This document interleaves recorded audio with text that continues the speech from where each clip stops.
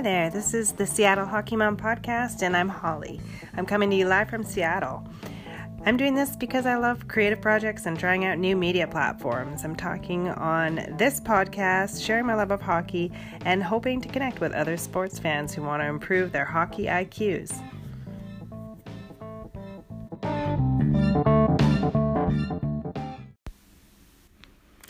So today is Veterans Day in the United States, and it was Remembrance Day yesterday in Canada, November 11th, and we were all wearing our poppies.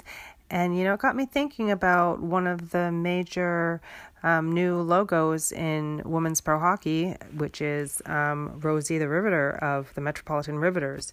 So I thought for Veterans Day, it would be a good time to share a little bit more about this icon of women's work during the wars.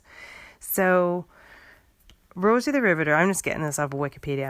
I'm like a kid doing like my son doing his PowerPoint presentation for math this weekend. It's like straight off of Wikipedia. He did reference it, but I'm telling you, this was not advanced research, and neither is my research advanced research, but I hope it's timely and I hope it's fun for you to review. What is Rosie the Riveter?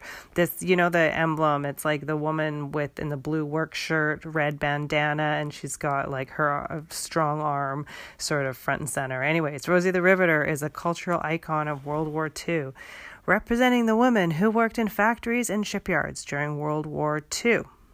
Okay? Many of whom produced munitions and war supplies. These women sometimes took entirely new jobs, replacing the male workers who joined the military. Rosie the Riveter is used as a symbol of American feminism and women's economic power. Similar images of women war workers appeared in other countries such as Britain and Australia. Images of women workers were widespread in the media as government posters and commercial advertising was heavily used by the government to encourage women to volunteer for wartime service in factories. Rosie the Riveter became the subject and title of a song and a Hollywood movie during World War II. So there you have it. That's our little hockey tribute to women's pro hockey, female veterans of World War II. It's all coming together, and much respect goes out recognizing women who often aren't recognized as veterans, and to all the other veterans that have allowed us to pursue frivolous things like hockey and entertainment and just raising our kids in an environment where we can worry about things like having fun on the ice.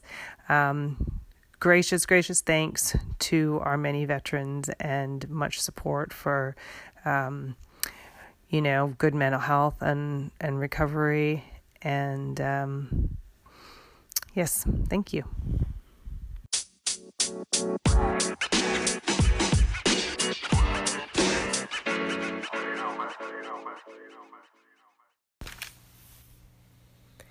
Here are some Seattle Hockey Mom NHL highlights for Saturday, November 10th, 2018. I get my NHL viewing from NHL Network. It's a subscription that we get, and so through that I'm able to watch the games when I'm home. An injury got my son home this weekend. He was supposed to be at a lacrosse nationals tournament, but I was home, so not for a good reason, but I did get to watch some hockey, and also got to catch up with the highlights from the On the Fly program, which is under the umbrella of the NHL Network. Anyways, most importantly, my son's observation that Connor McDavid is growing out his hair. So we got some flow represented among the big stars. Anyways, we were excited to see Pacioretty welcomed home in Montreal. The Canadiens played the Vegas Golden Knights, and it was Max Pacioretty's first time home to Montreal to play the Canadiens since he was traded to Vegas. He was captain in Montreal and played there for 10 years, and he got a nice welcome. He was honored. But anyways, the Canadiens did win that game 5-4. Let's see what else. Of course, Barzal and New York Islanders, they played the Florida Panthers. and it was Roberto Luongo in net for the Panthers. He's awesome. I used to watch him with Vancouver, and he didn't stop a breakaway goal from Matthew Barzal. That was a beauty. People have been getting on Barzal a little bit that he hasn't been playing so great lately. I believe he's been changed onto a line, like first line with Anders Lee and Josh Bailey. So I think that's a bit of is that a promotion for him? I don't know. 4-2 Panthers win on that one, the last goal being an empty net goal. Let's see what else. Penguins played Arizona Coyotes. Penguins have been struggling lately, but yesterday 4-0 win. Sidney Crosby was outstanding. You'll see some of his goals on highlight reels for sure. Oh yeah, you gotta watch, there's gonna be a new Hockey Hall of Fame induction ceremony tomorrow night, Monday. It's gonna play at 5 p.m. Pacific time. It's gonna be broadcast. So what else is going on? Canucks played the Sabres. I like Jake Virtanen. He scored the second goal.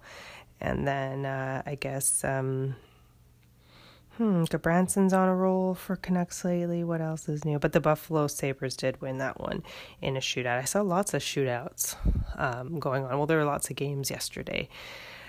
Oh, by the way, are you noticing these little Remembrance Day poppies that people are wearing? Last time we went up to Canada with our team a week or so ago, I bought a couple of those.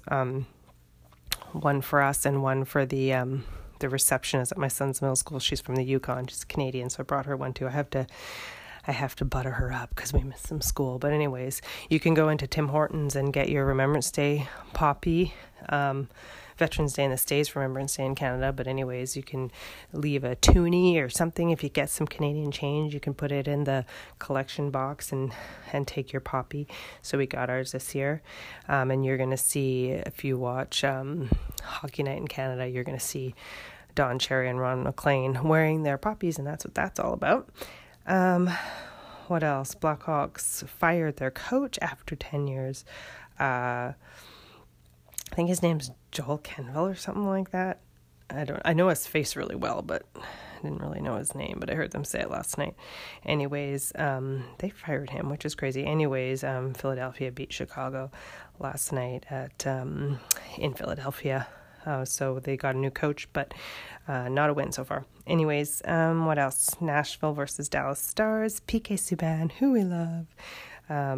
My son was excited to see him do some cool dance moves. It's all about dancing this year with the Fortnite game being so popular.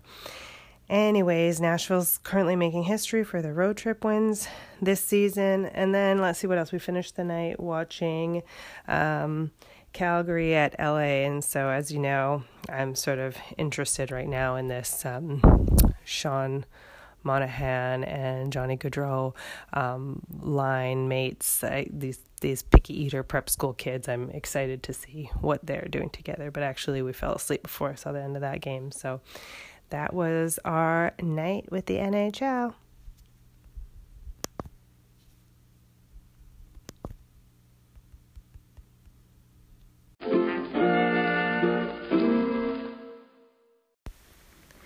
Okay, now let's take a look at what's happening in the NWHL. It's been a while since I've given these ladies some airtime, and it is definitely long overdue. So the Minnesota Whitecaps are way out ahead. Remember, that was the team that was new this year, the Minnesota Whitecaps, and their fans, their hometown, are extremely excited and supportive about these ladies. Anyways, so they are way out ahead. And if the stats are up to date on the website, they are 6-0. So they've won every game, 6-game winning streak. And that's what I've been seeing when I have tuned in to watch. I say, are their stats updated? Because sometimes the media about the NWHL is a little bit, it's not up to the standards that the men's hockey is, and that's just really all about money and backing and support, and these women deserve it and they need it. And as they get more, there's going to be better and better coverage about what they're up to. So, but I think this looks about right based on what I've been kind of following. I knew that Minnesota was winning a lot of their games, and it looks like they're way out in front. Then next in points drops way down to the Buffalo Beauts, who, having played 4 games so far, have 2 wins and 2 losses. And then Boston Pride right below them. It says they've only played 3 games, and I guess that is possible. That sounds about right. I watched footage of 2 of their games, and of those they've got 2 wins and 1 loss. And then the Metropolitan Riveters, having played already 6 games. The Riveters, of course, are supported by the New Jersey Devils and in partnership with them, and their coverage tends to be quite excellent. They played 6 games, only 1 win, though, and 5 losses from a team that was, I believe, the strongest last year. That's a bit of a struggle. And then finally, there's Connecticut Whale, who, speaking of struggling, after having played 3 games, is looking at only 3 losses for their time. Anyways, this last weekend, there weren't any games at all from the NWHL because they were at the Four Nations Cup. And they actually, USA, a lot of the girls that were, or women that were normally having their NWHL hockey games were playing for USA teams at the Four Nations Cup. And USA did pull out the win again. And Canada's the team that they were able to beat in the final game. And of course, I'm most excited for Canada about their goaltender, Jabados, I think is how you pronounce her last name. Anyways, outstanding goaltending. This is a tournament that happened in Saskatoon in Canada, and some of the hot players were Minnesota Whitecaps forward Kendall Coyne Schofield, and who registered some points, and also Buffalo Beauts forward Danny Cameron Nacey was also helpful in that gold medal performance. So lots of excitement in NWHL. Games coming up again this weekend, November 17th and 18th. There will be 3 games. You can watch highlights on YouTube. Again, like I said, it's kind of still, it's coming along. I mean, even from last year when I was watching to this year, already the highlight reels are better. There's still the ones I found anyways, there's no voice talking over top of the highlight reel. So if the camera angle doesn't show you the jersey name or jersey number, you can't necessarily see who scored. And even the highlight reels don't really, if you try to follow what happened on the games just from the highlight reels, they didn't even use graphics to show what the final score was or who scored or anything like that. So, it's kind of rudimentary, but it's coming along, and it's only going to get better if we all take the time to tune in. Also, other names to keep in mind: Hillary Knight, of course, the name we're all familiar with in women's hockey, was also a goal scorer for USA. And who else? Melissa Samoskevich, also scoring for the USA. It's too bad that one obstacle I've identified in watching women's pro hockey is the fact that who's your fan base? Your fan base is women, and, mainly that's the main people who are going to be really excited about watching women's hockey, I think. And one thing most women I know have in common is an extreme shortage of time and running around trying to do everything. And very few women I know sitting around watching TV shows. And that, I guess, I know there are shows, Netflix shows and whatnot, that are directly produced to attract women's attention. And so there's women watching TV. There's no doubt about that. But it's hard to picture the demographic that would be interested in women's hockey having a lot of time to sit and watch women's hockey. So that's going to be an obstacle right there.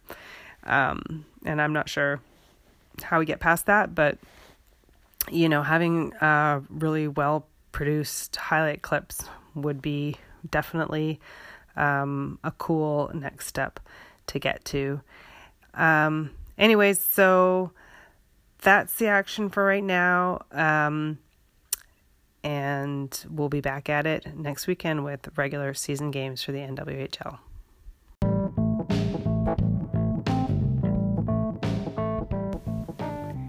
Well, that's it for another short and sweet episode from the Seattle Hockey Mom podcast.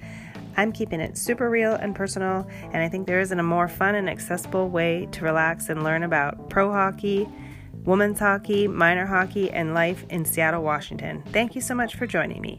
Bye until next time.